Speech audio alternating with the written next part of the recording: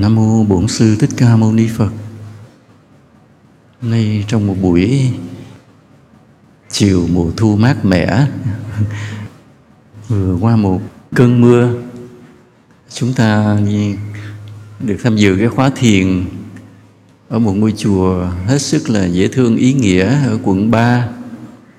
Vì ở người Sài Gòn có cái câu là ăn quận 5 mà nằm quận 3. Ăn ngon thì vô quận 5, mà muốn ở thì ở quận 3. Thì có ngôi chùa, có ông thầy trụ trì dễ thương, tạo điều kiện cho đạo tràng chúng ta về đây tu tập. Nên có Phật tử mình về để biết thầy trụ trì không? Thầy Đồng Bổn, biết không? Mặt ngơ ngơ sao nghi quá vậy trời ơi, rồi là chùa nó không biết kìa. Nhớ thương thầy nha. Thì rất là khoáng đạt, lo việc đạo. Hôm nay chúng ta chia sẻ nhau một điều nó hơi gây cấn, nên xin mọi người bình tĩnh nha, hơi gây cấn. Là 3 thời kỳ của Phật Pháp. Ngày xưa Đức Phật Chư Tổ có nói về 3 thời kỳ của Phật Pháp. Chúng ta nghe chúng ta rất là lo lắng. Thời thứ nhất là thời gì? Chánh Pháp. Thời thứ hai là Tượng Pháp. Thứ ba là Mạt Pháp. Thời Chánh Pháp được cho rằng kéo dài khoảng 500 năm sau Đức Phật. Rồi sau thời Chánh Pháp đó là tới thời Tượng Pháp khoảng 1000 năm. Sau thời Tượng Pháp nữa là bắt đầu rơi luôn vào Mạt Pháp, cho tới khi Phật Pháp không còn gì, tà kiến nổi lên đầy. Đến lúc nào đó thì một vị Phật khác lại trở lại. Chúng ta nghe là chúng ta có một cái ngạc nhiên. Thế tại sao Phật Pháp hay như vậy mà cứ không tồn tại mãi, rồi phải suy hao, phải biến dạng, phải thay đổi, rồi biến mất luôn? Nếu là một cái điều cao quý, một chân lý thì phải tồn tại mãi chứ có lý do gì mà lại suy tàn như vậy? Thầy cũng thắc mắc cái câu đó trong suốt cuộc đời tu hành của mình. Rồi mãi sau này mới tìm ra được cái nguyên nhân, mới tìm ra được lý do. Và Đức Phật đã nói điều đó như vậy, mà Ngài nói rất là bình thản. Thì mọi người cứ lấy cái lý do rằng cuộc đời này vô thường, cái gì rồi cũng thay đổi, cũng suy tàn, cũng hư hao, cũng hoại diệt. Nên Phật Pháp cũng nằm trong cái quy luật đó, cũng phải thay đổi, suy tàn, hư hao, rồi hoại diệt. Mình nghe rất là đau. Cái gì hư thì được hư, chứ không lẽ Phật Pháp lại hư? Rồi mình nhìn qua một số đạo khác, có hư đâu, nó càng lúc nó càng mạnh, càng lúc càng phát triển. Ngay như một cái đạo mà tồn tại trước thời Đức Phật luôn, thời đó là đạo lõa thể của Ni Kiền Tử. Đến bây giờ nó vẫn phát triển rất mạnh mẽ. Thời đó là cái sự cạnh tranh xung đột giữa cái tín đồ của Đức Phật với tín đồ của đạo Ni Kiền Tử rất là nhiều, rất là mạnh. Cái hệ thống mà đạo Bà La Môn á, họ có những cái kinh điển để lại sẵn, nguyên một hệ thống xã hội đi theo hết, nên nó thành một hệ thống rồi. Có cái giáo sĩ, có tín đồ, các đền, các điện, có giáo lý, những kinh Vệ Đà, kinh Áo Nghĩa Thư rồi, nó nằm yên hết, khống chế hết toàn bộ vậy. Cái xã hội Ấn Độ thời đó, nói là xã hội Ấn Độ, thật ra lúc đó rất là nhiều nước. Rồi nhưng mà trước khi Đức Phật xuất hiện, ta lại có một cái đạo, một giáo chủ này, Nigantaputta, gọi là Ni Kiền Tử. Thì ông có một cái tâm chứng gì đó và có một cái lý luận gì đó, rồi hấp dẫn rất nhiều người. Và cái lý luận của ông nó cũng không nằm trong cái khuôn phép của Bà La Môn, không nằm trong khuôn phép của Vệ Đà, Áo Nghĩa Thư.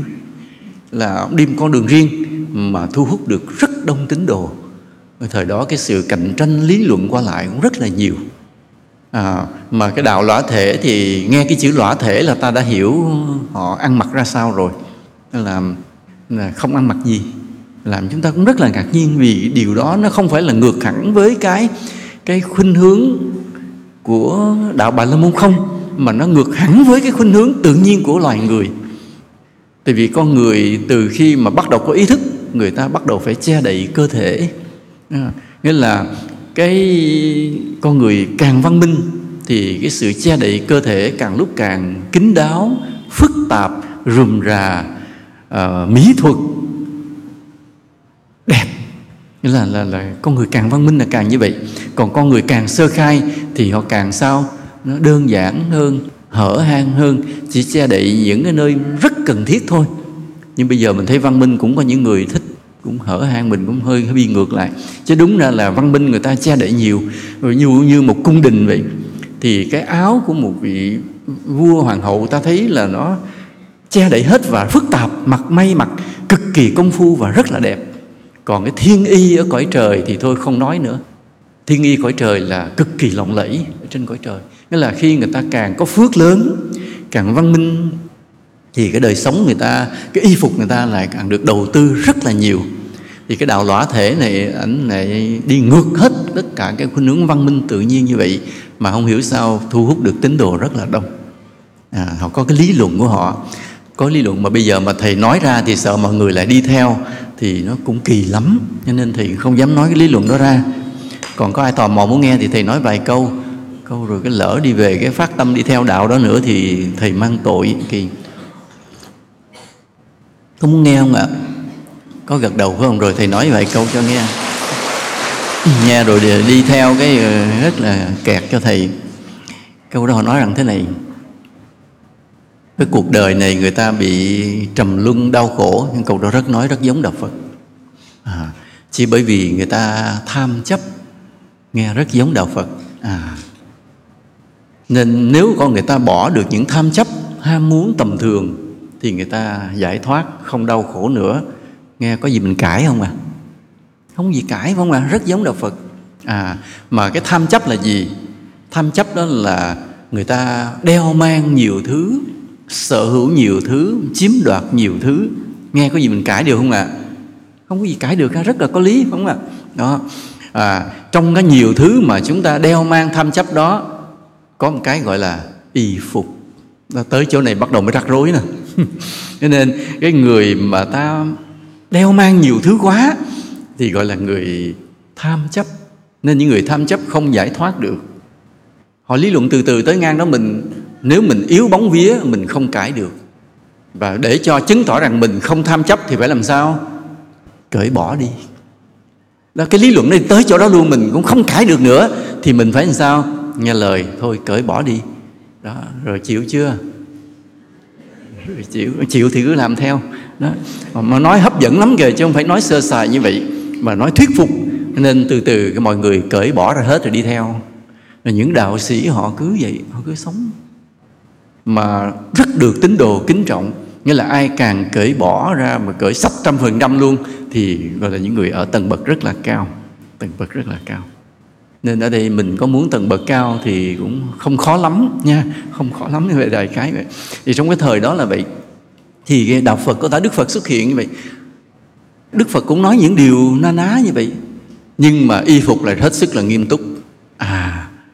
Là cái y phục trong không tham chấp không phải là cởi bỏ, mà ở trong tâm mình, cái cách sử dụng mình. Và đạo Phật làm đạo rất văn minh. Ví dụ như cái nhà vệ sinh được quy định trong giới luật rất là kỹ lưỡng. Vào cái thời cái Ấn Độ tới ngày nay nhiều nhà không có nhà vệ sinh. Tới ngày nay thì trong giới luật của đạo Phật quy định về vấn đề vệ sinh đã hết sức kỹ lưỡng. Trên các thầy tu, tăng ni đó là những con người hết sức là vệ sinh. Thầy nói cái điều này ra, thầy nói riêng trong cái pháp hội này, nghe xong đừng ra ngoài nói lại nha, vì có những điều nó riêng tư. Nói vậy, như một thầy tu thì thầy rất ngại bắt tay với người đời. Tại thầy không biết người đời họ bảo vệ cái bàn tay họ có sạch hay không. Đến như vậy. Còn người thầy tu vậy, mặc dù vẫn sinh hoạt mọi thứ vậy, nhưng lúc nào bảo vệ cái bàn tay của mình rất là sạch. Đến chi vậy? Dâng hoa, thắp hương, cúng dường, tu tập, bảo đảm mình là người sạch sẽ. Vì cái sự sạch sẽ của mình là sự tôn trọng đối với chư thánh, đối với bằng Phật. Nhưng mà người đời thì thực sự đã thấy vậy chứ, chỉ đôi bàn tay thôi đã rất là bừa bãi. Những lúc riêng tư của họ, họ không bao giờ giữ được đôi bàn tay sạch sẽ. Cho nên trong đạo Phật của mình những cái điều đó được quy định trong giới luật rất là kỹ lưỡng. Nên người tu theo đạo Phật là sạch sẽ và y phục hết sức là đàng hoàng. Nghĩa là khi bình thường trời lạnh các ngày kéo cái áo che hết người, nhưng những lúc thành lễ thì chỉ hở một vai phải. Thì cái phong tục thời đó vậy, hở cái vai phải là bày tỏ sự kính trọng cái y hồng phúc vậy. Còn bình thường nó vẫn che lại, họ đi quấn kín mít. Nên giữa hai cái khuynh hướng nó ngược nhau hẳn. Và rõ ràng là cái việc mà che đậy cơ thể là một dấu hiệu của sự văn minh. Y phục thời đó như vậy. Bây giờ thì mình lại mặc theo cái, tùy theo quốc gia mà ta có cái y phục như vậy.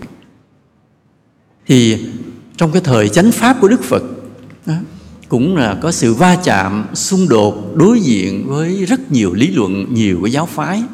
Nhưng Đức Phật là một sự giác ngộ tột đỉnh, tuyệt đối. Trong cái thời đại đó là như vậy. Đến ngày hôm nay vậy, nếu ta hiểu thật kỹ cái giáo lý của Đức Phật thì ta mới yên tâm rằng thực sự đã có một bậc thánh tuyệt đối đã đến với trần gian này.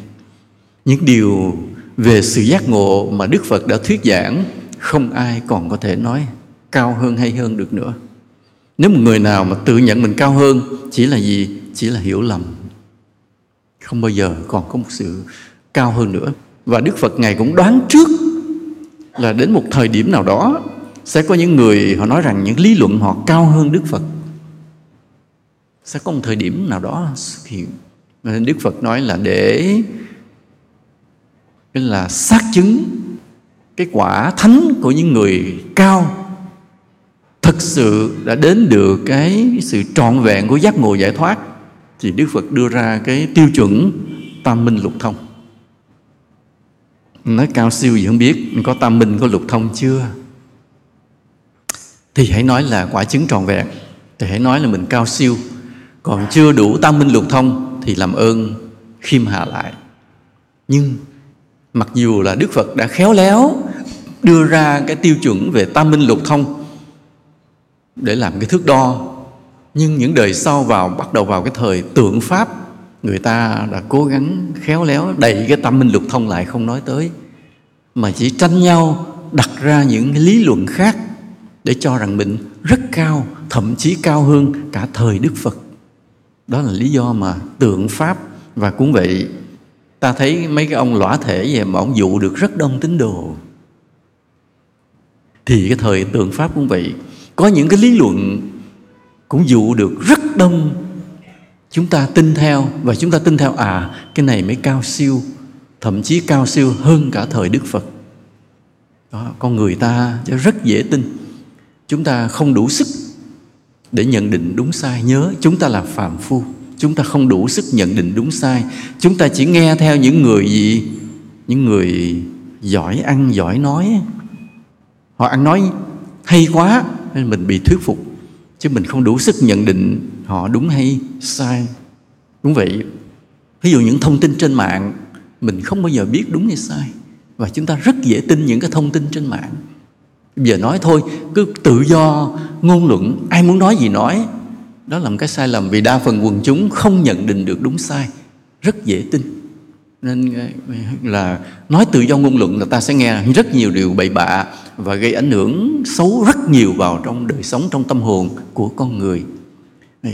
Nên Đức Phật đưa ra cái tiêu chuẩn tam minh lục thông, lấy làm thước đo. Anh tu gì đó tu, nói gì đó nói, kệ anh. Căng cái tam minh lục thông ra, anh đạt được cái thông nào chưa? Hễ chưa, làm ơn bớt nói lại. Nhưng con người ta đã cãi luôn cái ẩn ý của Đức Phật. Không cần nói tới tam minh lục thông nữa, chỉ nói chuyện trên cao, trên mây. Mà bây giờ rồi bắt đầu hiểu đạo. Ai hiểu đạo, gọi là hiểu những lý luận cao siêu, có thể nói ra những lý luận cao siêu, thì cứ tự cho mình cao siêu. Cái chết của đạo Phật là chỗ này. Cái mà làm cho đạo Phật biến dạng, đi từ chánh pháp qua tượng pháp qua tới mạt pháp, chính là cái chỗ này. Chúng ta không giữ chặt cái tiêu chuẩn mà Đức Phật đã đề ra về tam minh lục thông. Tam minh, một, túc mạng minh. Chúng ta có khả năng nhớ lại hết vô lượng kiếp mình chưa? Nếu chưa có chứng gì hết, làm ơn ít nói lại, lo tu. Chúng ta có thể mở con mắt nhập định, nhìn hết tất cả sự lưu chuyển của chúng sinh trong các cõi hay chưa? Ai ở đâu tới, chết đi về đâu, gây hành nghiệp gì, mình biết hết sạch chưa? Nghĩa là mình biết hết kiếp trước kiếp sau của tất cả mọi người chưa?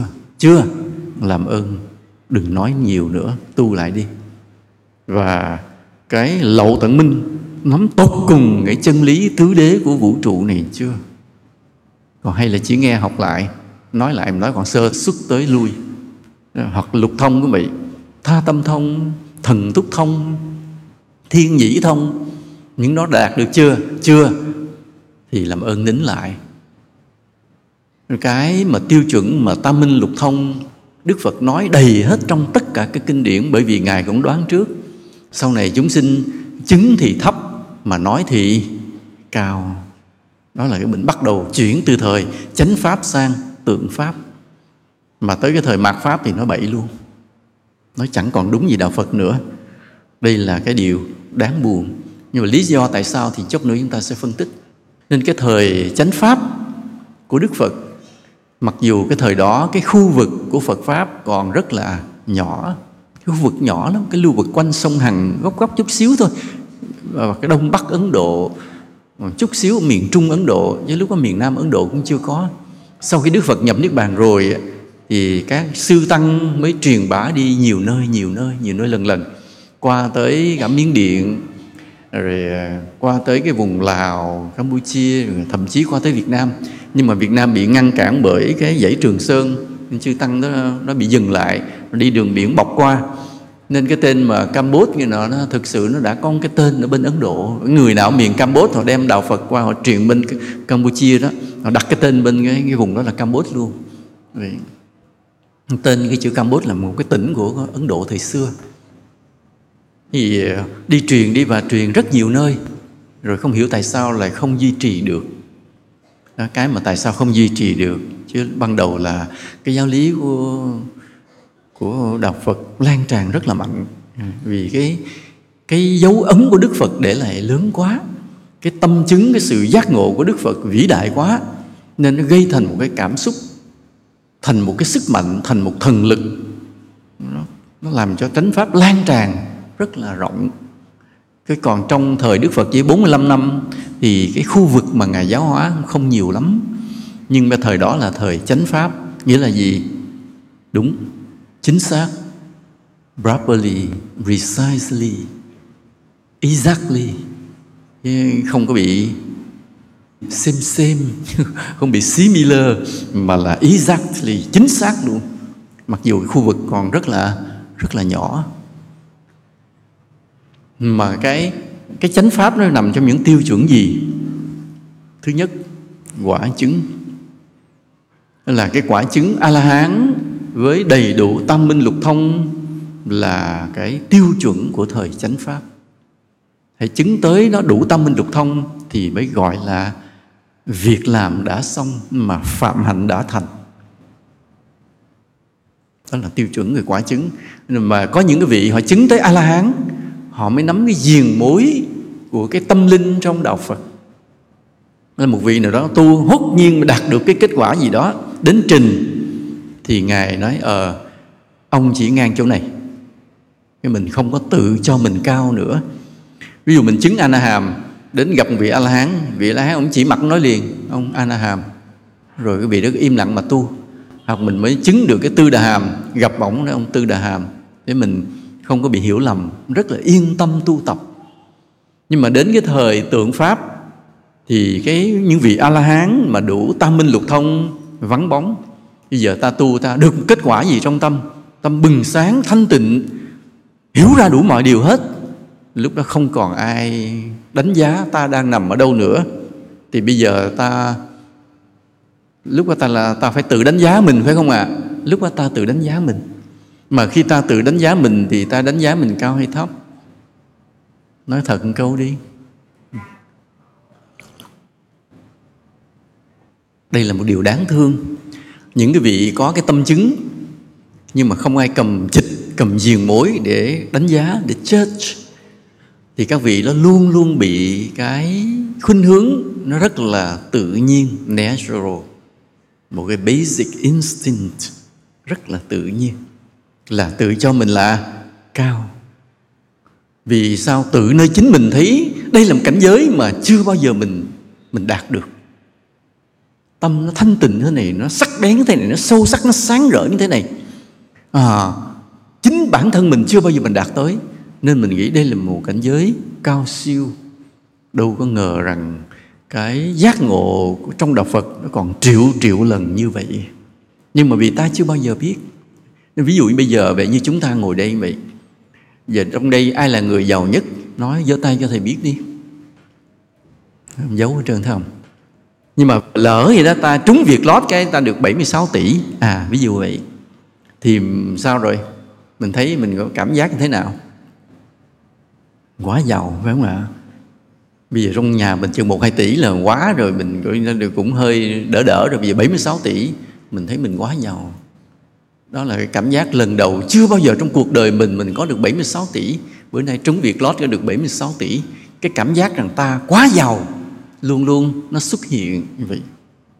Nhưng mà đến lúc nào nếu có một cái ông đại gia thật sự, ông cầm chịch, cầm cái diều mối, ông phân định tài sản, mình đến mình trình diện ổng, nói thưa ông, con mới trúng việc lót 76 tỷ, như vậy con đã là đại gia tỷ phú. Thì ông mới nói câu, con chưa bằng cái hạt bụi dưới gót chân của mấy người khác đâu con, khiêm tốn lại đi. Cái mình nói, ủa sao người ta có cả triệu tỷ à? Cái người giàu thật sự người ta có cả triệu tỷ chứ không phải 76 tỷ. Về ráng làm ăn thêm đi nha, đi chùa Xá Lợi tu hành làm phước đi nha, chưa có gì đâu, đừng có nổ nghe không con, thôi về lại. Thì lúc đó ta mới biết rằng thế giới này cái người đại gia thật sự họ khủng khiếp như vậy, còn 76 tỷ mình chả là bụi bặm gì cả. Nhưng mà tiếc rằng nếu ta không gặp được một cái ông siêu đại gia để ông nói cho mình nghe, thì mình lúc nào cũng sao? Kênh cái mặt ra, nhìn thiên hạ, thấy ai cũng nghèo hơn mình. Đây là cái bệnh nó đi trong mọi lĩnh vực. Trong mọi lĩnh vực ta hơi được một chút thành tựu gì, ta đều thấy mình cao. Và đó là nguyên nhân từ chánh pháp chuyển sang tượng pháp. Đây là điều nguyên nhân nằm ở chỗ cái quả chứng á, và cái sự hiểu lầm. Vì không còn những vị chứng ngộ tuyệt đối cao siêu như một vị A-la-hán nữa. Khi ta bị cái tưởng rằng mình cao, thì nó xuất hiện thêm một loạt các cái hệ lụy đi theo, làm biến đổi Phật giáo hết toàn bộ. Một cái hệ lụy thứ nhất là về cái đạo hạnh. Lập tức ta giảm đạo hạnh liền. Khi cho rằng mình cao thì đạo hạnh ta tuột xuống liền. Vì đó là nhân quả. Ai nghĩ mình rằng mình cao thì sẽ phải bị tuột xuống thấp. Đó là nhân quả. Mà điều này Chúa Giêsu đã nói rất là hay. Ai chen lên trước sẽ bị đẩy ra đằng sau. Vậy. Nhân quả nó như vậy. Mà cái ta nghĩ rằng mình cao như vậy, thực sự là không phải ta cố ý, mà chỉ vì ta không biết. Đó, cái lỗi nằm ở chỗ gì? Không biết. Không biết. Mình dịch trong kinh điển gọi là chữ gì? Vô minh. Thì ta vô minh, ta không đủ sáng suốt để ta hiểu rằng ta còn rất là thấp, ta không đủ trí tuệ, không ai nhắc cho ta biết. Ta cứ tưởng mình cao. Cái tưởng mình cao này ban đầu nó không có lỗi về đạo đức, tại vì ta không biết. Ta không biết. Giống như người lái xe qua đường một chiều, ông công an ông hỏi, ông quát là sao đi qua đường một chiều? Cái nói, giật mình nhìn lại, ủa cái này đường một chiều hả anh? Ồ em không biết. Cái nó không biết gì thì không biết, thì không có cái cố ý về cái lầm lỗi về đạo đức. Nhưng mà phạt thì cũng làm ơn sao? 1 triệu đây. Dù mình nghĩa là không có lỗi về đạo đức, nhưng rồi vẫn phải gánh hậu quả. Tu chứng được mắng đó rồi, nghĩ mình nó cao, thì lập tức quả báo nó tới liền. Cái quả báo nó tới là cái gì? Đạo hạnh mình bị giảm sút. Nói ủa chứng rồi làm sao đạo hạnh giảm sút? Không giảm bây giờ thì giảm ở kiếp sau, hoặc giảm ở cuối kiếp này. Nghĩa là làm sao? Thế nào mình cũng có những hành vi bậy, xấu, kém chất lượng. Hành vi kém chất lượng là ta cư xử nó không còn chuẩn mực. Tự nó hiện ra. Tự nó hiện ra. Ta cứ nghĩ mình thanh tịnh, nhưng rồi sẽ có lúc ta cư xử một cách không còn chuẩn mực, gọi là đạo hành đã giảm sút. Mặc dù trong nội tâm mình vẫn thấy mình đang chứng ngộ, nội tâm mình vẫn thấy mình đang rất thanh tịnh, rộng rang, sáng tỏ, nhưng mà hành vi cư xử đã bắt đầu bậy bạ. Ta nói ví dụ mà nhiều khi ta dòm nó gọi là tự tại, Nhưng sự thật đã là không chuẩn mực. Như hai ba ông thiền sư ngồi nói chuyện với nhau, đang vừa ăn cơm vừa nói chuyện. Một ông ra một câu thiền ngữ, ông kia ông lật cái bàn mâm cơm lên đổ xuống đất hết, đứng lên ông đi. Thì nếu nói trên thiền ngữ, ta nói rằng ông này đã trả lời một cái câu thiền ngữ bằng một hành động tự tại, lật cái bàn ăn cơm, chứng tỏ rằng ông là người đã giải thoát, không lệ thuộc rồi. Đại khái vậy đó, đại khái vậy. Nhưng mà nếu nhìn trên cái chuẩn mực của sự cư xử trong xã hội thì đó là gì? Mất chuẩn mực rồi. Mất chuẩn mực rồi. Mà lý do từ đâu? Tưởng mình là cao, nên cái đạo hạnh bắt đầu giảm sút. Ta sẽ thấy chư tăng trong cái thời đại tượng Pháp, họ không còn là những cái mẫu mực trang nghiêm, thanh tịnh, đạo đức, mưu phạm, rực rỡ, sáng chói giữa đời nữa. Và ta sẽ nhìn thấy cái chư tăng vào những cái thời bắt đầu tượng Pháp. Thầy mới nói tượng Pháp chứ thôi, cái mặt Pháp còn thê thảm nữa. Nghĩa là chư tăng cái thời tượng Pháp, ta nhìn ta sẽ bớt sự kính trọng. Tại vì họ không rực rỡ, không chói sáng nữa, không nghiêm túc nữa, không từ ái nữa. Ví dụ như có thể có một vị nào đó trong cái thời tượng Pháp, vị chứng được Tu Đà Hoàng, chứng được Tư Đà Hàm, chứ đã rất khó chứng được A Na Hàm vào cái thời tượng Pháp rồi. Chứng được A Na Hàm sót một vài vị thôi, không nhiều. Thường là nếu có những vị thánh chứng ngộ vào thời tượng Pháp, cứ rớt đâu đó ở Tu Đà Hoàng với Tư Đà Hàm, tức là sơ quả, nhị quả.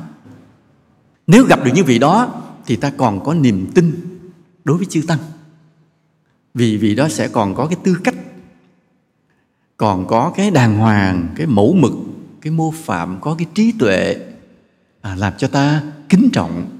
Chứ còn nếu gặp những cái vị mà không phải là những vị chứng sơ quả nhị quả, mà chỉ là những vị nhiều khi chứng thiền thôi chứ không phải chứng thánh, và có những vị cũng không được cái gì về thiền luôn, thì ta đều luôn luôn bắt gặp những cái hành vi, những lời nói, những cử chỉ nào đó không đúng chuẩn mực về cái quy tắc ứng xử của xã hội này. Mà nhiều khi tự cho rằng mình là sao? Là tự tại, phá chấp, phá cách. Cái đó phá giới luôn, phá hoại luôn. Nhưng mà vẫn tưởng rằng mình hay, vẫn tưởng như vậy mới là cao. Vì sao? Vì cứ mãi cho mình là giỏi rồi. Đây, cái chết như vậy, nó có nhân, có quả. Và đó là cái thời tượng Pháp. Đó, cái tượng Pháp khác với chánh Pháp là quả chứng thấp và tưởng cao, kéo theo một cái hệ lụy đạo hạnh của người tu giảm mà vẫn tưởng mình cao. Và kéo theo một cái hệ lụy thứ ba nữa là gì? Giáo lý bắt đầu biến dạng. Giáo lý bắt đầu biến dạng. Rất nhiều cái luận bản xuất hiện trong cái thời đại tượng Pháp đã giải thích về quả chứng, về giáo lý, về đạo lý, về lời Phật dạy, khác với ý của Đức Phật từ thuở ban đầu. Kể cả tất cả mọi vùng, kể cả những khu vực của các sư Nguyên Thủy, kể cả những khu vực của các nhà sư Bắc Tông Đại Thừa, cả Nam Tông và Bắc Tông đều bị rơi vào cái tình trạng này, là có những luận bản từ các vị sáng chế viết ra, chinh phục được rất nhiều người, nhưng đã bắt đầu khác với cái ý gốc ban đầu của Đức Phật. Mà ai cũng tưởng mình là sao? Mình nói như vậy mới đúng nè, mới đúng Phật. Thậm chí có khi nói khác Phật thì vẫn mạo danh nói rằng cái này Phật nói. Đến mức độ như vậy thì giáo lý đã biến dịch. Biến dịch thì sao? Biến dịch thì nếu khác Phật thì sợ người ta phản đối, nên nó có hai điều. Một, nói không, cái này Phật nói. Thì một số người mà họ có nghiên cứu về sử và nói cái này theo những kinh đã kết tập trong những thuở ban đầu thì không có những kinh bản điển này, không có những luận bản này. Thì họ nói không, cái này Đức Phật giảng cho những người căn cơ cao đại thừa, chứ còn cái mà mấy anh kết tập là giảng cho hàng thanh văn A-la-hán thấp thôi. Còn cái này Đức Phật giảng riêng ở một cái pháp hội riêng, mấy anh không biết nổi đâu. Rồi xong, đều có cái lý do để chống chế, bao biện, Và những cái kinh điển đó, những luận bản đó được chấp nhận. Được chấp nhận một cách rộng rãi. Và giáo lý đã bắt đầu biến dịch. Cái giáo lý để biến dịch nó làm cho chúng ta rất khổ tâm ở chỗ này. Chúng ta là những người phàm phu thì cao hay thấp? Thấp, giỏi. Nhưng vị thánh chứng ngộ cao hay thấp? Cao, rồi. Vậy chúng ta tu hành nghĩa là đi từ thấp lên cao. Cái quy luật rõ là như vậy. Và khi ta lên cao rồi thì ta thấy mình cao hay thấp? Nên cái vấn đề là chỗ này.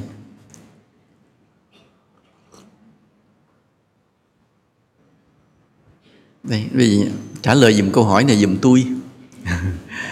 Đó, mình đang ở thấp, các vị thánh trên cao, mình đi từ thấp lên cao. Tu xong rồi thì mình thấy mình cao hay thấp? Ai trả lời đúng câu này thì mời lên đây cho cạo tóc xuất gia liền. Em đâu dám trả lời đâu. Sợ liền. Đó, đây là cái chỗ thử thách nè. Nên hôm nay thầy nói ra cái này chút xíu để rồi chúng ta hiểu cái tinh tế của Đức Phật mà giữ lại cho tâm mình. Thầy nhắc lại cái quy trình này nha.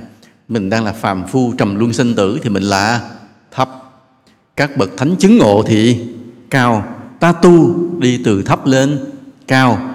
Vậy sau khi tu xong rồi thì mình thấy mình cao hay thấp?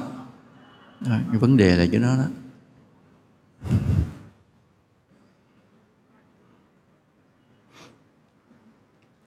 Ai nói đúng cho xuất gia liền, cho cạo tóc liền bây giờ nè. Câu trả lời thấp hay cao đều sai. Tại nếu tu chứng xong thấy mình thấp rồi thì sao? Tu chi nữa. Nhưng mà nếu thấy mình cao thì sao? Bản ngã còn. Phải không ạ? Vì cái tột cùng tu chứng trong đạo Phật là vô ngã. Không còn chấp ngã, không còn bản ngã. Không còn chấp ngã, không còn bản ngã. Nên dứt khoát không còn kiêu mạn. Mà không còn kiêu mạn nghĩa là không bao giờ thấy mình cao. Trong khi quả chứng thì rất là cao, mà không thấy mình cao. Sao kỳ vậy? Đây là cái đó, đây là cái chỗ này là chỗ mà cái chân lý, cái sự chứng ngộ của Phật Pháp tinh tế tuyệt vời như vậy. Quả chứng rất cao mà không thấy mình cao. Đây là loại tâm lý gì? Cái tâm lý này thì toàn bộ cái hệ thống tâm lý học từ Đông Tây Kim Cổ không bao giờ trả lời được, không bao giờ lý giải được. Quả chứng rất cao mà không thấy mình cao. Cái quy tắc tâm lý này, cái tâm trạng này nằm ngoài hết tất cả mọi quy luật về tâm lý học từ Tây tới Đông, từ Kim tới Cổ. Mà chỉ có những bậc chứng ngộ họ tự biết. Tu rất cao mà không thấy mình cao nghĩa là làm sao? Rất cao nghĩa là gì? Thì họ biết rõ cái quả chứng của mình nó khác với cái tâm của phàm phu thì mới dạy người phàm phu được, đúng không ạ? Ví dụ khi chúng ta đến ta gặp một bậc thánh, các ngài nhìn mình cái ngài biết rõ mình còn rất là thấp, mình kém chỗ nào, mình dở chỗ nào, mình sai chỗ nào, nghiệp mình nặng ở chỗ nào, cần phải chỉnh sửa điều nào, thì rõ ràng như vậy là các ngài đã tự biết mình rất là cao và biết cái người học mình rất là thấp, đúng không ạ? Biết rất rõ. Rõ ràng là các ngài thấy mình cao nên mới dạy ta được chứ. Mới dạy đạo hữu hôm nay thật là duyên lành, thiện tai, mà không có chữ A Di Đà Phật nha, thời đó không có A Di Đà Phật. Thiện tai hãy đến đây ha, hãy ngồi nghe thầy nói chuyện, là đạo hữu đừng có tham, đừng sân, đừng si gì đó, ích kỷ rồi đố kỵ rồi, phải cố gắng làm những điều công đức, thường biết lỗi mình. Thì khi mà ngài nói như vậy là toàn đúng chóc những cái lỗi của mình cả. Mình nhờ ngài nhắc mình sửa như vậy, rõ ràng ngài thấy mình rất là tệ, rất là hư, rất là kém, rất là thấp, ngài mới dạy chứ. Chứ còn nếu mà thấy mình cao rồi ngài dạy làm chi? Nên ngài chịu cực dạy dỗ, bởi vì ngài biết rằng mình rất là thấp. Mà biết mình thấp tức là ngài biết ngài rất là cao. Đó là suy luận mà. Đó, mới dạy người ta được. Thấy rõ ràng cái tâm của các ngài vời vợi trên mây cao, trên trời cao. Và nhìn cái tâm của phàm phu rất là kém. Ngài biết rất là rõ, biết rất rõ, nhưng lại không có cái tình cảm của sự kiêu mạn. Không thấy có cái ta, không thấy ta rất là cao, không thấy ta rất là giỏi, không thấy ta rất là hay. Cái quy luật tâm lý này nó ngoài hết, cái tâm trạng này nó ngoài hết mọi cái lý luận về tâm lý học của Tây Phương hay của Đông Phương. Ngoài hết tất cả. Mà chỉ có những bậc chứng ngộ thì gọi là tự hiểu, tự biết.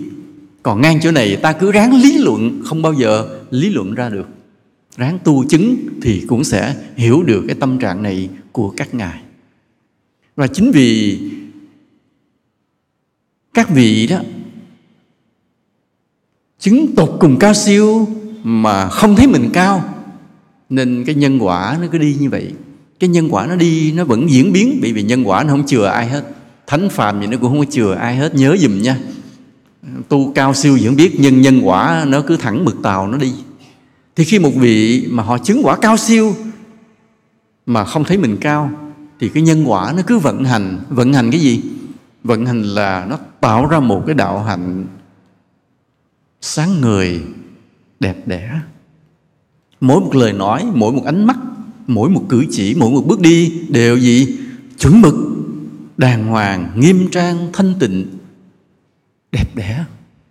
Nhân quả nó cứ vận hành như vậy.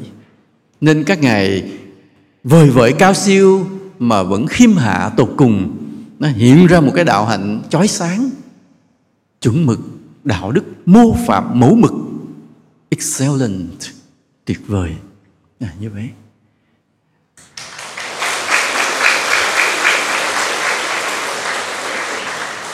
Nhưng đến khi mà vào cái thời tượng Pháp, các ngài tu cao thấy mình cao, chết chỗ này. Có tiến bộ tâm linh thì thấy mình cao, chết cái chỗ này. Vì các ngài thấy mình cao, nó là một sự thật. It's the fact. Đó là một sự thật. Nhưng mà từ cái sự thật này mà kéo theo một cái tình cảm, gọi là tình cảm kiêu mạn, thì lại là sai.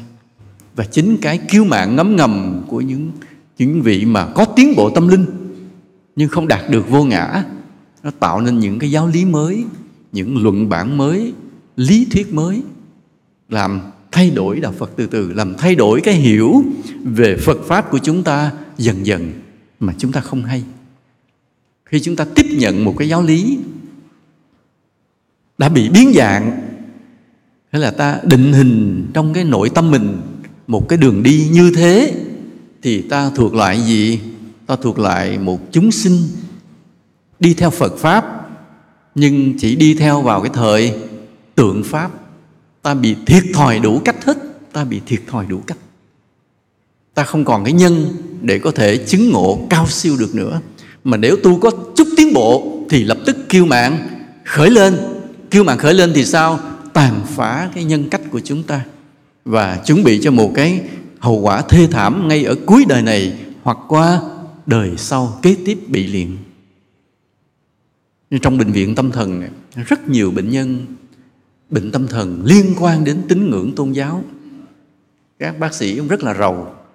Ông nhìn cái người tu cũng sợ lắm. Nó tu từ từ rồi sao? End up, chấm dứt ở in hả? Bệnh viện tâm thần. Mở miệng nói tự xưng mình là Phật, nói thấy thánh thấy thần. Tại sao bệnh tâm thần cứ liên quan đến nhiều về tín ngưỡng? Chính vì chỗ này. Tự thấy mình cao rồi nhân cách bị sụp đổ. Mà nếu nhân cách sụp đổ nặng quá, nó đi tới cái tâm lý sụp đổ, rồi nó đi tới tâm thần kinh sụp đổ, thì ta bị điên liền. Đây là cái hệ quả. Đây là từ cái chánh pháp qua cái thời tượng pháp, ta bị mất những cái gì? Quả chứng thấp lại, đạo hành giảm lại, giáo lý thay đổi. Nhưng bây giờ ta lấy một cái điểm nào trong kinh, trong luận, ta nói cái này sai đây, cái này không đúng với lời Phật dạy đây, thì chuyện gì xảy ra? chuyện gì xảy ra? Thì sẽ có khoảng một vài triệu cục đá ném vào cái Facebook của chúng ta. Vì thời này nó có phương tiện á, nên ta có quyền ném đá lẫn nhau.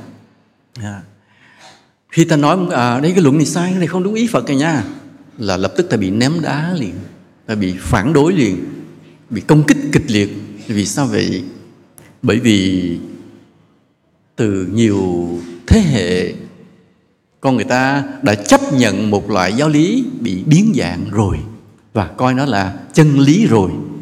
Còn cái giáo lý thật sự của Đức Phật với cái bản ý thâm sâu của Đức Phật không còn mấy người đoái hoài, tôn trọng, bảo vệ, giữ gìn, tu tập nữa.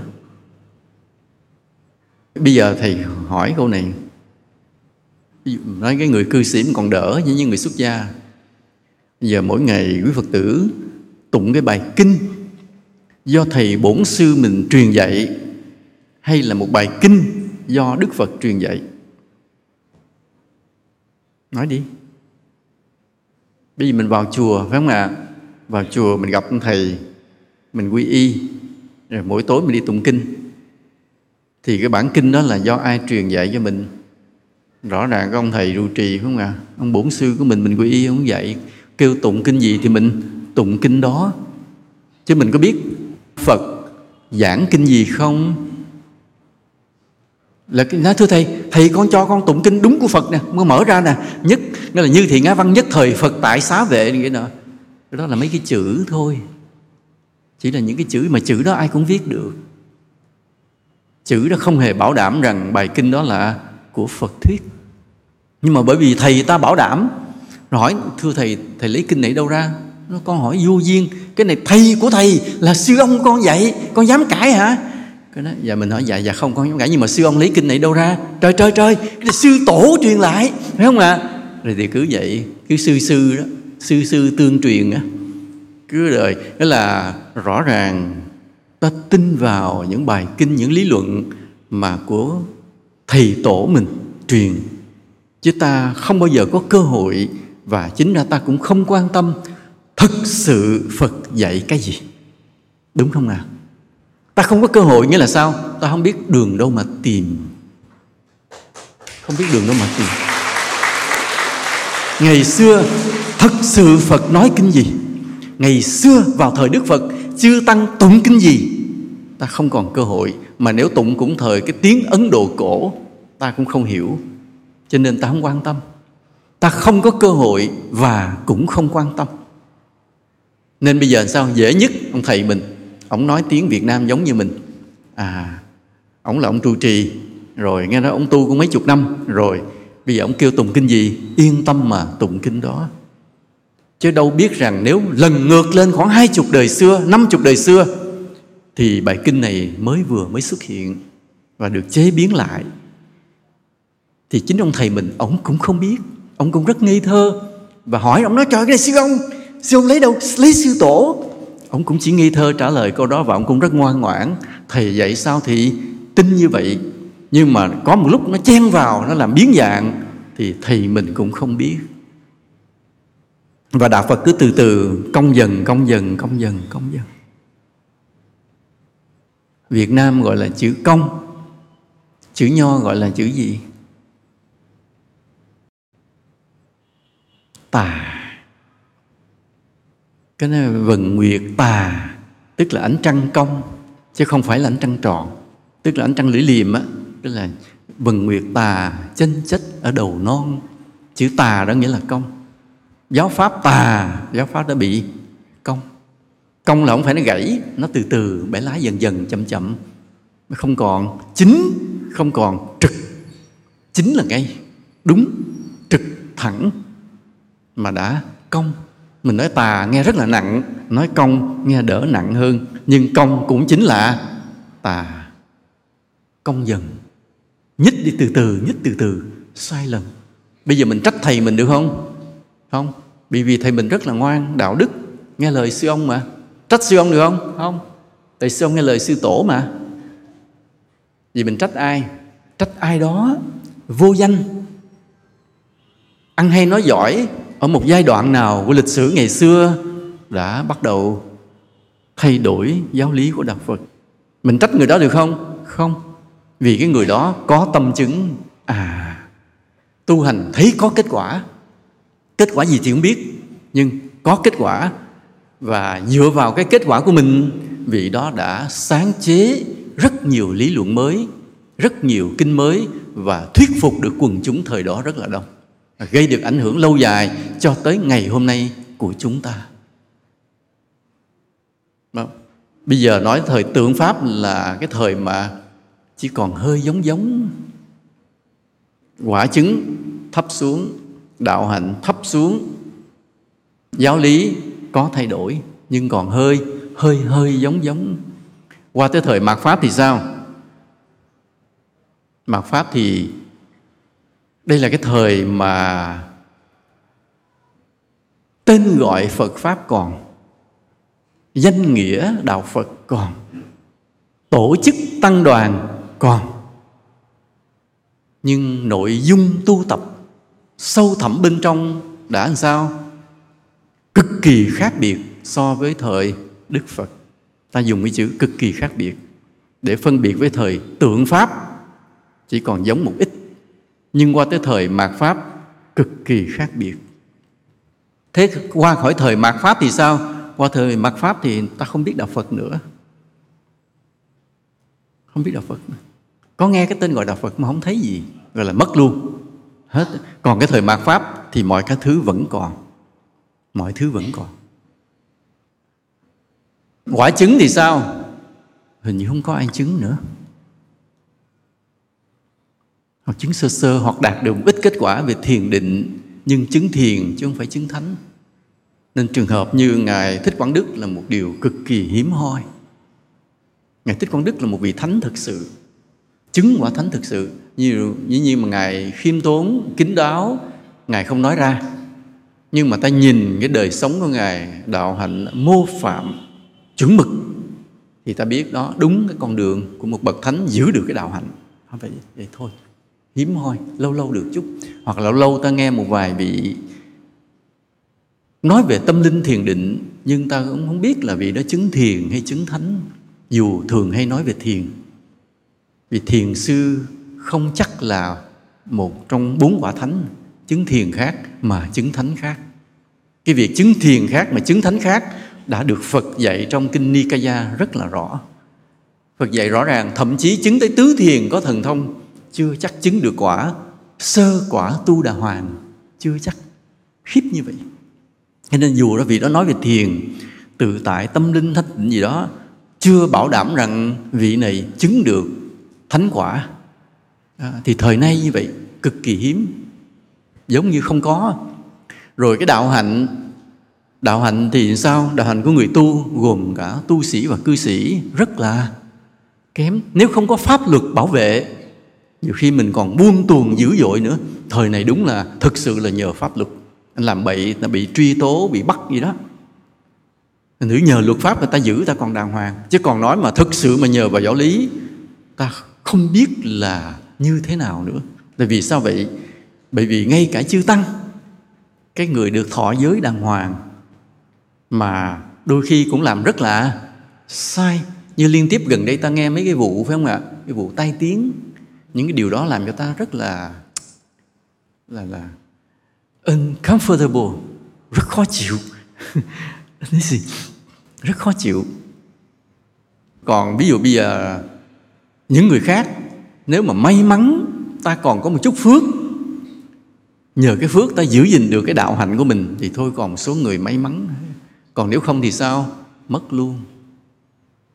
Rồi bây giờ nữa, cái thời Đức Phật, thời chánh Pháp á, cái lòng tôn kính của các hàng đệ tử đối với Đức Phật là tuyệt đối. Là vì sao vậy? Họ có tu, họ có chứng, nên họ hiểu Đức Phật của họ vĩ đại tới giường nào. Và họ nhìn thấy đời sống của Đức Phật, hình ảnh Đức Phật, những cái tế hạnh của Đức Phật trong đời sống hàng ngày như là ánh mặt trời. Cho nên cái lòng tôn kính của họ là tuyệt đối. Đó là thời chánh Pháp. Sang cái thời tượng Pháp thì cũng nói về lòng kính Phật, cũng nói về cúng dường Phật, cũng nói dâng trầm hương, làm tượng Phật, xây chùa tạc tượng để cúng dường Phật, để bày tỏ lên cái lòng tôn kính Đức Phật. Nhưng mà lòng tôn kính đó đã không còn là tuyệt đối như thời chánh Pháp nữa, đã giảm rồi. Còn tới cái thời mạt Pháp thì sao? Đem hình Phật chưng trong nhà, để cái đầu Phật, cái góc đó để gọi là trang trí, tầm bậy tầm bạ. Mà hiểu về Đức Phật rất cạn, cho nên không đủ lòng tôn kính Phật. Ta tôn kính Phật bởi vì ta hiểu Đức Phật rất sâu sắc. Còn ta không hiểu Phật sâu sắc thì nghe nói Đức Phật hay hay, cao cao, chứng chứng gì đó thì cũng hơi thương thương chút hết. Mà nếu không đủ lòng tôn kính Đức Phật thì chuyện gì xảy ra? Ta không có phước để tu. Ta không có phước, ta không có ý chí, ta không có sức mạnh, ta không có lý tưởng, ta không có sự tinh tấn, không kiên trì. Và sao? Rồi ta hay sơ suất trong cuộc sống của mình, trong nhân cách của mình. Cái người mà có lòng tôn kính Đức Phật cao á, thì thường cái nhân cách nó cũng hiện ra liền, vì đó là nhân quả mà. Ta tôn kính bậc thánh thì ta có cái dấu vết của bậc thánh trong cuộc sống của mình. Còn ta không đủ lòng tôn kính bậc thánh thì ta lui trở lại tự nhiên là phàm phu liền, ăn nói bổ bả bậy bạ. Mà cái tư cách của một cái người mà có dấu vết bậc thánh á, nó nhiều thứ lắm. Những suy nghĩ bí mật trong đầu ta rất là đẹp, rất là hay, dù không ai nhìn thấy. Nhưng những suy nghĩ bí mật trong nội tâm mình rất là đúng, rất là đẹp. Mỗi một lời nói của mình vậy, những câu, những chữ của mình nó đều sao? Chuẩn mực, đàng hoàng, formal, chính thức, không có nói lóng, không nói tục, nói tiểu, nói bậy, nói bạ. Và cái tay chân đi đứng của mình vậy, tự nhiên nó là một tác phẩm nghệ thuật. Tự nhiên ta tạo hình cái body của mình, cái action của mình rất là đẹp. Không bao giờ có chuyện mà cái người mà có tư cách, có cái phước của bậc thánh á, lại mà vung tay vung chân là bừa bãi. Không có bao giờ. Họ luôn luôn họ giữ mình rất là đẹp, gọi là mình tạo hình. Bây giờ dùng cái chữ tạo hình á rất là hay. Những bậc thánh luôn luôn tạo hình cái body của các ngài rất là perfect, rất là đàng hoàng, rất là dễ chịu vậy. Còn không có cái phước của tôn kính Phật thì mọi thứ trở nên bừa bãi, lộn xộn, xấu xí, kém phẩm chất. Nên từ cái thời mà chánh Pháp, ai gặp Đức Phật tôn kính tột độ và họ tu chứng rất nhanh, vì họ có lòng tôn kính Đức Phật cực kỳ cao. Thời đó gặp Phật ít nhất chứng tu đà hoàng rất là lẹ. Thời này tìm ra vì ta không có một Đức Phật để ta tôn kính tuyệt đối. Ví dụ nhìn cái tượng Phật về thì thấy mình cũng kính kính vậy thôi à, tôn trọng vậy thôi, chút chút thôi đã cũng có phước rồi, chứ không phải không. Gặp tượng Phật xá xá về, không lạy về là tôi cũng có phước nhiều rồi, chứ không phải không. Nhưng mà vẫn chưa đủ. It's not enough nha, vẫn chưa đủ, như thế vẫn chưa đủ. Còn thời chánh Pháp á, hình ảnh Đức Phật là ánh mặt trời chói sáng. Thời tượng Pháp, cái dư âm nó còn, con người ta vẫn còn tôn kính Phật, nhưng bắt đầu hơi nói bậy bạ rồi, bắt đầu nói những cái điều, những cái đạo lý mà đã hạ thấp giá trị Đức Phật xuống một chút. Nhất là trong nhà thiền, nói những câu gọi là phá chấp, phá cách, nhưng vô tình xúc phạm đến cái hình ảnh tôn kính của Đức Phật nhiều lắm. Thầy không tiện kể ra, vì thầy kể ra cái thầy cũng tổn phước luôn, không ngu gì nói lại những câu đó. Nhưng mà nó làm giảm cái lòng tôn kính Đức Phật xuống, là một cái sự mất mát rất lớn cho đạo Phật của chúng ta. Rồi cái thời chánh Pháp ngày nay thì lần lần người ta hiểu về Đức Phật thực sự là giống như ông địa, ông thần tài để cầu xin, chứ không còn hiểu cái sự vĩ đại của một bậc thầy của trời người là như thế nào nữa. Đến thời mà không còn mạt Pháp nữa, mất đó, thì người ta không biết Đức Phật là ai luôn. Đây là một điều rất là đáng buồn như vậy. Thì bây giờ chúng ta đang ở trong cái thời gì? Mạt Pháp. Cái thời chánh Pháp á, thì đệ tử Phật tu gì? Đệ tử Phật tu gì? Tu thiền, đúng không ạ? Đức Phật ngồi thiền, các vị tỳ kheo ngồi thiền, các cư sĩ về nhà cũng ngồi thiền. Ngồi thiền để hướng về gì? 4 cái quả thánh. Mà nơi cái quả thánh A-la-hán, cái tột cùng của quả thánh A-la-hán là gì? Hết vô minh, hết chấp ngã, không còn thấy có ta. Đó cái thời chánh pháp. Cái thời tượng pháp ta tu gì? Cũng tu thiền. Thời đó người ta vẫn còn tu thiền, vì cái dư âm, còn cái quán tính còn kéo lại. Nhưng mà do giáo lý đã bị biến dạng, cái suy nghĩ, quan điểm đã bị biến dạng, nên thay vì hướng về mục tiêu vô ngã, người ta đã hướng về mục tiêu siêu ngã. Tu để thấy mình rất là cao siêu. Chúng ta thấy chỗ này thôi, giống như cái thiền sư nói đó. Sai 1 ly đi 1000 dặm. Từ cái mục tiêu vô ngã sang cái mục tiêu siêu ngã là Đạo Phật đã bị chịu một sự tổn thất cực kỳ nặng nề. Vì khi ta hướng về mục tiêu vô ngã, ta tiếp tục giữ được chánh pháp, ta được rất nhiều công đức. Nhưng từ khi hướng về mục tiêu siêu ngã, công đức của ta mất dần, mất dần. Tu để thấy mình không còn gì, không còn thấy có cái ta. Tu để thấy ta rất cao siêu. Hai cái này sao? Nó ngược hẳn nhau 180 độ. Ngược hẳn, đi hai chiều, đi về hai hướng đi trái ngược hẳn luôn. Nhưng mà như chúng ta vậy, mình nghe một người giảng dạy, một vị thầy nào đó nói rằng quý vị hãy tu để rồi không còn gì là ta nữa.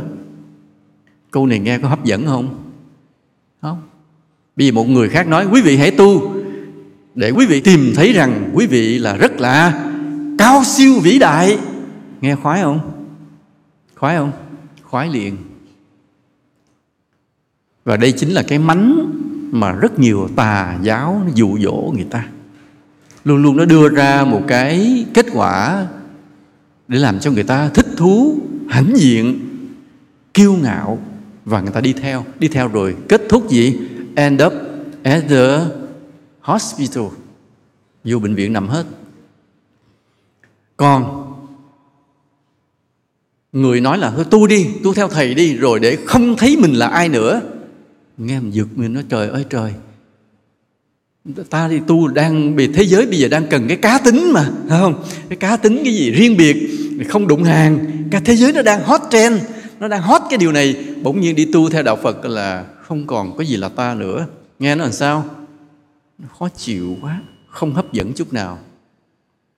Nên giữa cái giáo lý mà ta đi tìm cái siêu ngã, đi tu thấy mình rất là cao siêu, và một cái giáo lý tu để thấy vô ngã, không còn thấy mình là ai nữa, rõ ràng đa phần chúng sinh đã chọn cái gì? Siêu ngã. Đây là một cái tổn thất cực kỳ lớn trong đạo Phật. Đấy là lý do đạo Phật chánh pháp rơi nhanh chóng vào tượng pháp, rồi rơi luôn vào mạt pháp. Vì chúng sinh không còn hiểu nổi cái mục tiêu vô ngã nữa, mà cứ đi tìm cái gì hễ tu làm sao cho tôi thấy tôi cao lên, siêu lên, giỏi lên thì tôi mới chịu tu. Chứ không thể tôi đi tu rồi cuối cùng không còn tôi nữa. Cái này nghe không hiểu nổi.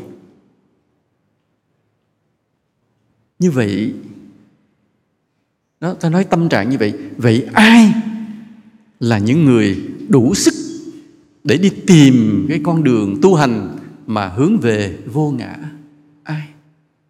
Trên cuộc đời này còn được mấy người tu để hướng về vô ngã, không còn ta nữa? Ai? Giơ tay lên nói không? Biết không? Giơ tay lên thì cái ngã nó lòi ra rồi, khổ ghê vậy đó, người ta lừa mà không biết. Cái số người, cái tỷ lệ, cái số người mà khi nói là tu để không còn thấy gì là ta, cái đó chiếm tỷ lệ rất là thấp trong cuộc đời này. Còn cái số người mà nó là tu để đạt được vinh quang, sung sướng, hạnh phúc, cao siêu, thì cái tỷ lệ đó chiếm rất là cao. Và như vậy ta thấy rằng cứ tự nhiên như vậy thì chánh pháp làm sao? Cứ phải suy tàn. Cứ phải suy tàn thôi. Vì cái tỷ lệ cái người biết tu hướng về vô ngã rất là ít. Còn lại cái số đông cứ thích tu làm sao tu trở thành cao siêu. Số đó đông quá. Và chính vì cái sự mất cân bằng này là chánh pháp từ từ biến mất. Lỗi của ai? Lỗi của ai? Lỗi đầu tiên là của những người tu mà đi tìm cái siêu ngã. Tu để thấy mình rất là ngon lành, vinh quang. Lỗi như người đó. Nhưng mà có phải lỗi tại mình không? Không. Tại vì gì? Tại cái người dạy mình nha. Cái người dạy mình đã cung cấp cho mình cái quan điểm như vậy, hướng đi như vậy, mục đích như vậy, hư cả cuộc đời của mình. Lỗi tại cái người dạy mình. Nhưng mà có trách cái ông đó được không? Không. Tại vì sao? Tại ông cũng được gì? Cũng được cái ông thầy trước dạy ông như vậy. Không trách được. Nó biến dạng từ lúc nào ta không hay. Và nó là một cái bản năng tự nhiên của chúng sinh. Cứ thích đi tìm cái gì cao siêu, càng lúc càng tô đắp cho cái bản ngã này. Rất ít cái con người có thể tu tập để hướng về mục tiêu vô ngã. Tỷ lệ đó quá thấp đi. Nên bây giờ nếu ai còn thương Đức Phật, thầy không nói chữ tôn kính mà nó còn thương, muốn cho cái giáo lý của Đức Phật phục hồi lại, sáng rực lại trên cuộc đời này, thì ta phải đi con đường nào? Tu để hướng về vô ngã.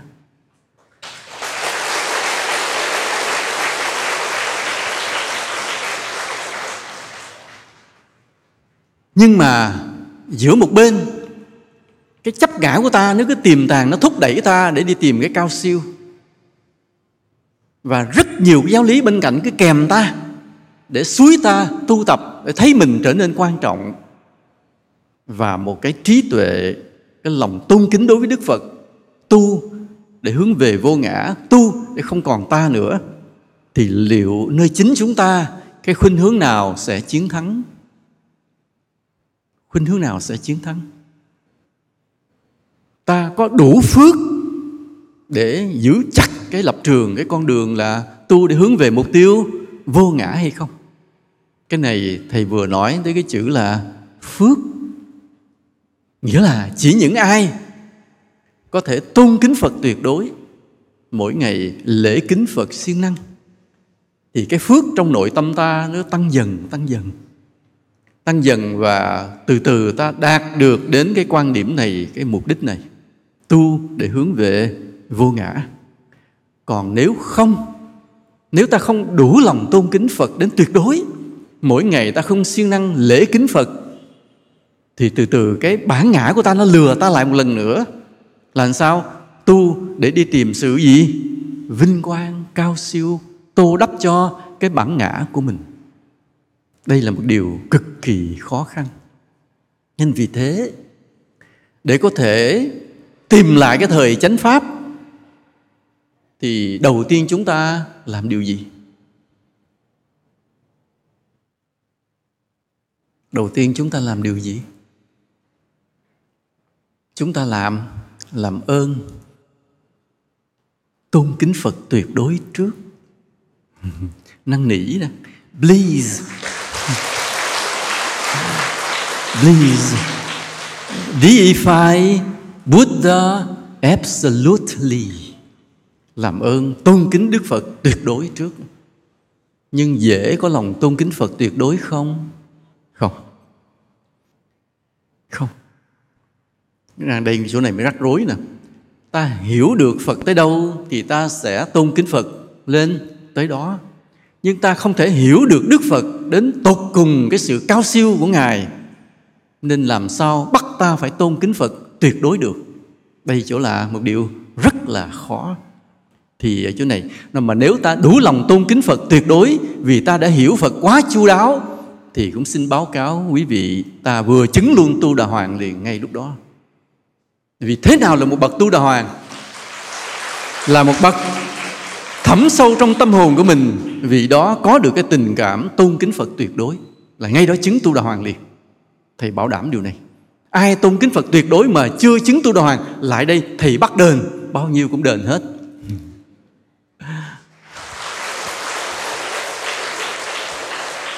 Thì cái câu hỏi thế này, cái trở ngại chúng ta là gì? Nói dạ, chúng ta phải tôn kính Phật tuyệt đối, ta mới đủ trí tuệ để tu mà hướng về mục tiêu vô ngã. Còn không đủ lòng tôn kính Phật tuyệt đối, ta sẽ vô tình đi tìm cái siêu ngã trở lại. Tu để đi tìm cái sự cao siêu nơi chính mình, tô đắp cho cái bản ngã của chính mình, cực kỳ nguy hiểm. Mà bây giờ cái chỗ là làm sao có thể tôn kính Phật tuyệt đối, trong khi trí tuệ ta vẫn còn rất là thấp, ta chưa thể nào hiểu được cái sự vĩ đại tột cùng của Đức Phật. Thì ở đây chúng ta có cái mánh, có cái mánh thôi, hiểu tính sau, cứ tôn kính trước rồi từ từ hiểu. Agree? Đồng ý ha? Đồng ý nha. Đó vậy thôi, chưa đủ sức hiểu Phật thì cứ tôn kính Phật trước. Cứ tôn kính trước đi. Cứ tôn kính tột cùng. Mỗi ngày cứ lễ kính Phật như vậy và cầu nguyện một điều thôi: xin cho con đủ lòng tôn kính Phật tuyệt đối. Xin thôi chứ tự mình không khởi nổi đâu. Cứ xin mãi năm này qua năm kia như vậy, cho đến ngày nào đó cái lòng tôn kính của ta tăng dần lên. Mà nếu nó lên tới tột đỉnh rồi, ta trở thành tu đà hoàng liền. Ngay lúc đó ta chứng quả tu đà hoàng liền. Ta bước sang một đời sống khác, nhân cách khác, suy nghĩ khác, tâm hồn khác liền, đời sống khác liền, cư xử khác liền, đạo đức vượt lên liền. Chỉ bởi cái lòng tôn kính Phật thôi. Nhưng mà tự ta không khởi nổi đâu. Cứ phải xin cho con được lòng tôn kính Phật tuyệt đối. Khi bắt đầu cái lòng tôn kính Phật tăng lên dần, ta sẽ thấy tất cả những suy nghĩ mình thay đổi hết. Đầu tiên ta hiểu giáo lý rất là kỹ. Những cái phẩm chất đạo đức của một bậc thánh từ từ huân tập trong lòng mình. Ví dụ như tâm từ bi, nào giờ rất khó thương ai, bây giờ bỗng nhiên mình thấy mình yêu thương mọi người, mọi vật dễ dàng hơn lúc trước. Trước con chó mà lại lấn quấn, mình muốn đá nó cái bóc cho nó văng đi cho rồi. Bây giờ nhìn thấy nó là thấy thương. Một cái cành cây vậy, lá rơi lả tả, mình cũng thấy yêu thương được từng chiếc lá, từng ngọn cỏ xanh. Rồi những em bé nó tung tăng chạy bên đường, nhìn thấy tất cả đều đáng yêu, đáng mến. Cái tâm từ bi bỗng nhiên nở ra. Trước kia mà nghe bên hàng xóm họ mua được chiếc xe hơi là bên đây mình hơi sôi máu rồi đó. Tôi chưa mua mà nó dám mua. Nhưng ngày hôm nay thấy người ta mua được chiếc xe hơi, người ta cất được cái nhà lầu, người ta đạt được cái gì bên đây thì mình thấy vui. Vừa có một con người được thêm một chút hạnh phúc trong cuộc đời này. Nó bớt đi một chút cái gì nỗi khổ trong cuộc đời này. Thế làm lòng mình vui lên. Như vậy, nhìn thấy một cái người họ đẹp, họ giống như là sang trọng, sống đời sống dư dả sung túc, mình thấy mừng. Có một chúng sinh được giàu có sung túc, vì biết rằng người này chắc chắn kiếp trước đã từng bố thí, cúng dường, làm những điều tử tế, mình vui mừng. Chứ không giống như bây giờ, trời ơi, tôi mặc đồ rách mà nó dám mặc đồ sang, tôi đi xe đạp mà nó dám đi xe hơi, mình cứ bị ganh tị. Nhưng bây giờ không, tất cả mọi cái tấm lòng mình bao dung, độ lượng hơn, yêu thương hơn, chỉ bởi lòng tôn kính Phật thôi. Cái đạo đức của mình đã tăng lên từ từ. Rồi cái quan trọng đến một ngày nào đó mình thấm được cái mục tiêu tu để hướng về vô ngã. Tới chỗ này mới là cái mốc quan trọng. Và cố gắng rất nhiều, tinh tấn rất nhiều, làm vô số các điều công đức để tu cho tới khi gì không còn là ta nữa. Đây là điều cực kỳ khó khăn, cực kỳ nghịch lý, cực kỳ khó lý giải. Cái quy luật tâm lý này không ai hiểu nổi trong tất cả hệ thống tâm lý học Đông Tây Kim Cổ. Vì cái quy luật tâm lý bình thường của con người, tôi chỉ nỗ lực làm một cái điều gì để làm sao cho bản ngã của tôi được tô đắp thêm. Đó là quy luật tâm lý của tất cả mọi chúng sinh. Nhưng bây giờ lại có một cái con đường khác. tôi hết sức nỗ lực, hết sức cố gắng, hết sức làm những điều tốt đẹp, chỉ để cho gì? Tôi không còn là gì cả. Thì cái quy luật này nó ngược hẳn. Chỉ có những người mà đạt được cái lòng tôn kính Phật cao độ mới thấm thía, mới hiểu được cái chỗ này. Và khi mà nhiều người chúng ta có thể hiểu được chỗ này, chúng ta đang dựng lại thời kỳ chánh pháp.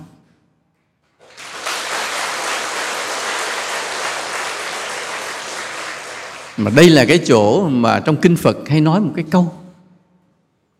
Khi một người Bà La Môn vậy gặp Đức Phật, nghe Phật thuyết pháp, tỉnh ngộ, xin quy y. Xin quy y với Phật đều nói một câu này. Như người dựng lại cái điều đã bị quăng ngã. Cái câu ấy. Đem ánh sáng vào nơi trong nhà tối để cho những người nào không bị mù, có mắt, có thể nhìn rõ được mọi thứ.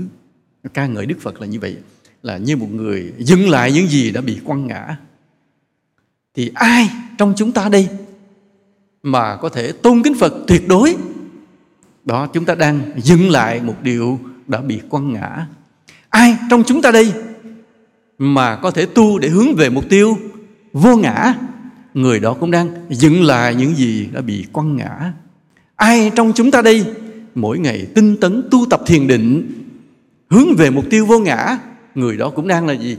Dừng đứng lại những gì bị quăng ngã.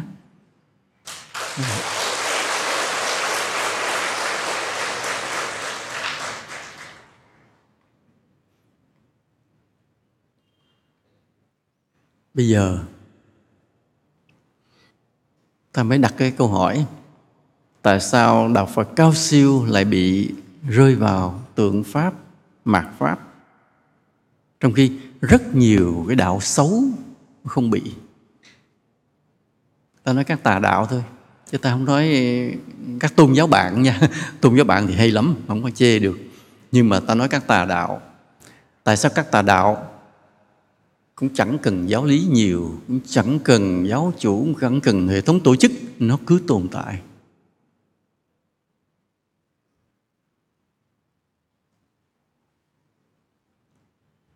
Bởi vì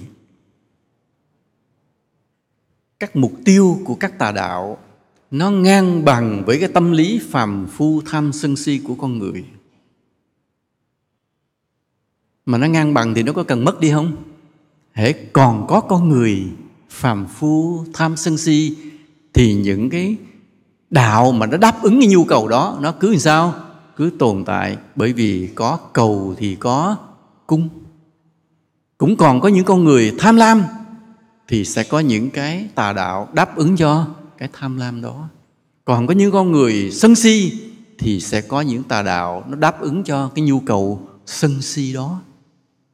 Và thậm chí ví dụ khi chúng sinh còn dâm dục thì sẽ có những tà đạo nó thỏa mãn cái nhu cầu dâm dục đó. Vì có cầu thì có cung, còn cầu thì còn cung. Và nó có cần mất đi không? Không mất thì chúng sinh còn mà. Chúng sinh còn vô minh, còn tham sân si thì những cái tà đạo mà nó đáp ứng cho những cái nhu cầu đó nó cứ tồn tại.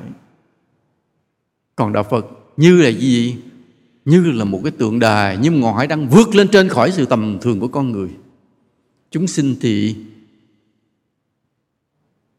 thì lơ lửng thấp lè tè dưới này.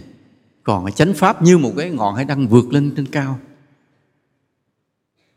Thì đó, cái nó khác biệt giữa cái tâm lý phàm phu, giữa cái mà cái đồi đá sa mạc thấp ở dưới với cái ngọn hải đăng. Cái khoảng cách nó lớn quá.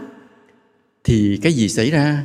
Cái trọng lực nó làm cho mưa gió, cái ngọn hải đăng lâu ngày nó bị sao? Phải tuột dần. Nhưng ngọn núi cao bị lâu ngày thì nó phải làm sao? Nó bị bào mòn và nó rơi theo cái quy tắc của trọng lực. Nó rơi xuống dần để chừng nào nó thấp bằng hết với mặt đất thì nó không rơi nữa. Nói tại sao đất không rơi? Tại nó hết chỗ rơi rồi, nó đã tới thấp nhất. Tại sao ngọn núi lại mòn? Vì nó cao nên nó phải rơi cho bằng với cái chân núi, mặt đất ở dưới. Nên chánh pháp vượt cao lên, sừng sững khỏi sự phàm phu của chúng sinh, thì lúc nào nó cũng bị rơi, bị cái khuynh hướng bản năng phàm phu vô minh tham sân si bí mật của chúng sinh mà kéo nó xuống từ từ. Còn cái thời có Đức Phật, có các vị A-la-hán, thì còn cái người giữ ngọn hải đăng ở trên kia. Ánh đèn hải đăng ban đêm vẫn rực sáng để soi cho thuyền bè trên biển, vì trên đó có con người đang giữ ngọn hải đăng. Người đó tu bổ, di tu, bảo dưỡng cái ngọn hải đăng, hay là hư chỗ nào đắp vá lại. Đến khi cái người giữ ngọn hải đăng không còn nữa thì mưa gió, bão bùng, ngọn hải đăng lúc nào đã hết nhiên liệu tắt, rồi cái sự phong hóa, bào mòn, ngọn hải đăng tuột dần, cho đến khi nào nó bằng đất thì nó không rơi nữa. Nên những cái loại tà đạo mà nó bằng với cái tâm lý sân si của chúng sinh thì nó không cần phải biến mất, không cần phải hoại diệt, không có vô thường. Vì sao? Còn chỗ nào mà vô thường, còn nào rơi nữa, tới đất rồi mà rơi gì nữa. Còn cái đạo lý cao siêu tột cùng, vượt khỏi những điều tầm thường của nhân thế, thì lại chịu cái quy luật cái gì? Thay đổi, biến dịch, vô thường. Đó, cái lý do là như vậy. Đây là một nỗi buồn và trách nhiệm của chúng ta. Trách nhiệm của chúng ta là sao? Chúng ta không phải là những người cao siêu, chúng ta không phải là những người có bậc thiện căn lớn, chúng ta không phải là những người sinh ra để trở thành những bậc thánh. Vì thời này đã là mạt pháp, căn cơ chúng sinh đều rất là thấp. Nhưng chỉ cần chúng ta còn tấm lòng, chúng ta thắp lại trong tim mình lòng tôn kính Phật tuyệt đối, thì mọi chuyện bắt đầu làm sao? Start over again, khởi động lại. Mọi chuyện sẽ bắt đầu khởi động lại. Là sao? Chúng ta bắt đầu cảm thấy mình có cái trách nhiệm phải dừng lại cái thời chánh pháp của Đức Phật. Để làm chi? Để cho chúng sinh được lợi ích, để cho Phật Pháp được trường tồn. Trách nhiệm của tất cả chúng ta.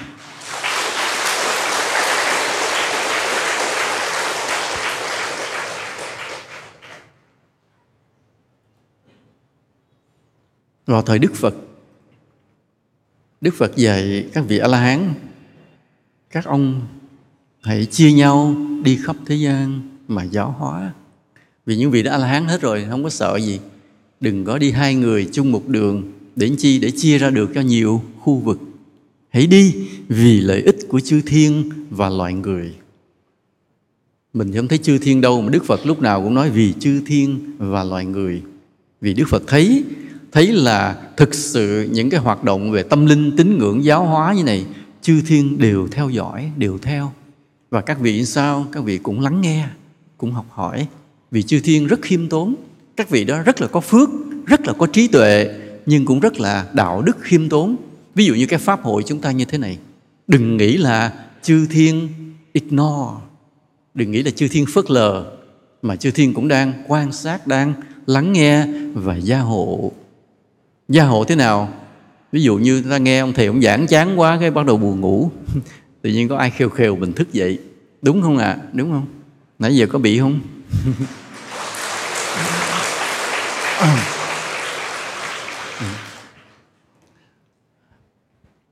Nên trách nhiệm của chúng ta vậy. Nếu ta không biết thì thôi, nhưng đã biết rồi thì phải nhận cái sứ mệnh này, cái trách nhiệm này lên đôi vai của mình. Vì cuộc sống suy cho cùng, mọi điều đều tạm bợ, vô nghĩa. Chẳng có gì là tồn tại mãi. Chỉ còn cái gì? Tội phước, sự giác ngộ ta đem theo. Thì bây giờ ta sống để làm gì? Thì ta có rất nhiều trách nhiệm trong cuộc sống này. Không thể nào mà buông bỏ trách nhiệm được. Trách nhiệm đối với gia đình, đối với tổ quốc, đối với nhân loại, đối với cơ quan, đối với nhiều điều trong cuộc sống này lắm. Nhưng có một cái trách nhiệm cực kỳ cao quý là dựng lại cái thời chánh pháp của Đức Phật để xây dựng cho Phật Pháp trường tồn nha. Thank you for listening. Rất cảm ơn quý vị đã lắng nghe.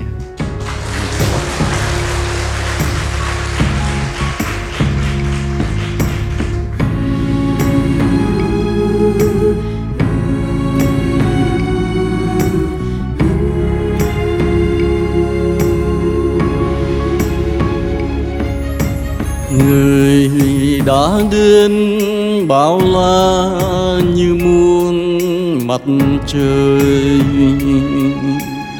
người đã đến đem cho tin yêu nghìn nơi. Người bước tới hoa sen nở rồi, chiều tiếng hát vang lên mừng vui. Cả thế giới thương đau luôn mỏi mong đợi chờ, quỳ chắp bục tay sen khi tìm ra ước mơ. Phật đã đến thắp lên nguồn tình thương, dạy cho con bước qua nhiều lầm lỗi. Phật mãi mãi tiếng kinh thiêng nhiệm màu, để muôn đời con thoát ra khổ đau. Vầng thái dương soi sáng lên địa cầu. Ơn người ơi gieo rắc cho nghìn sau.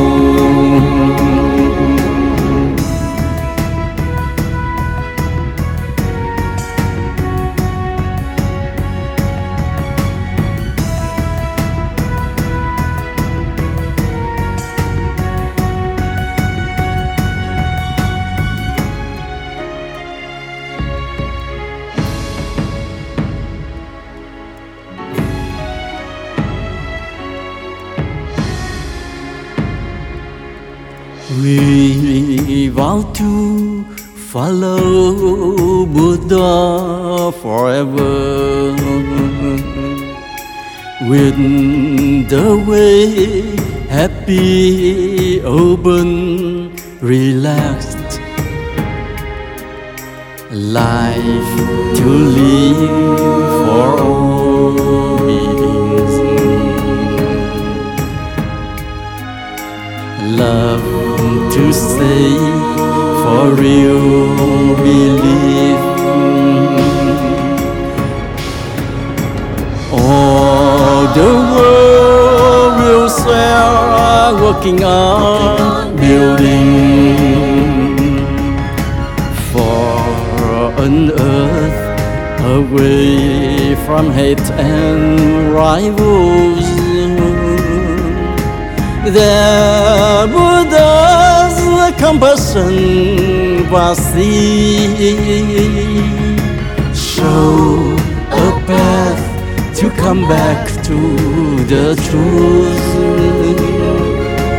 The Buddha's sacred bell sounding,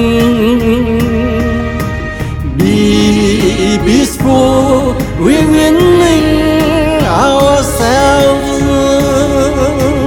Or blended in sunlight forward.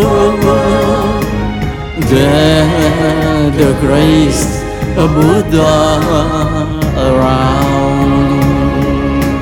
There the grace of Buddha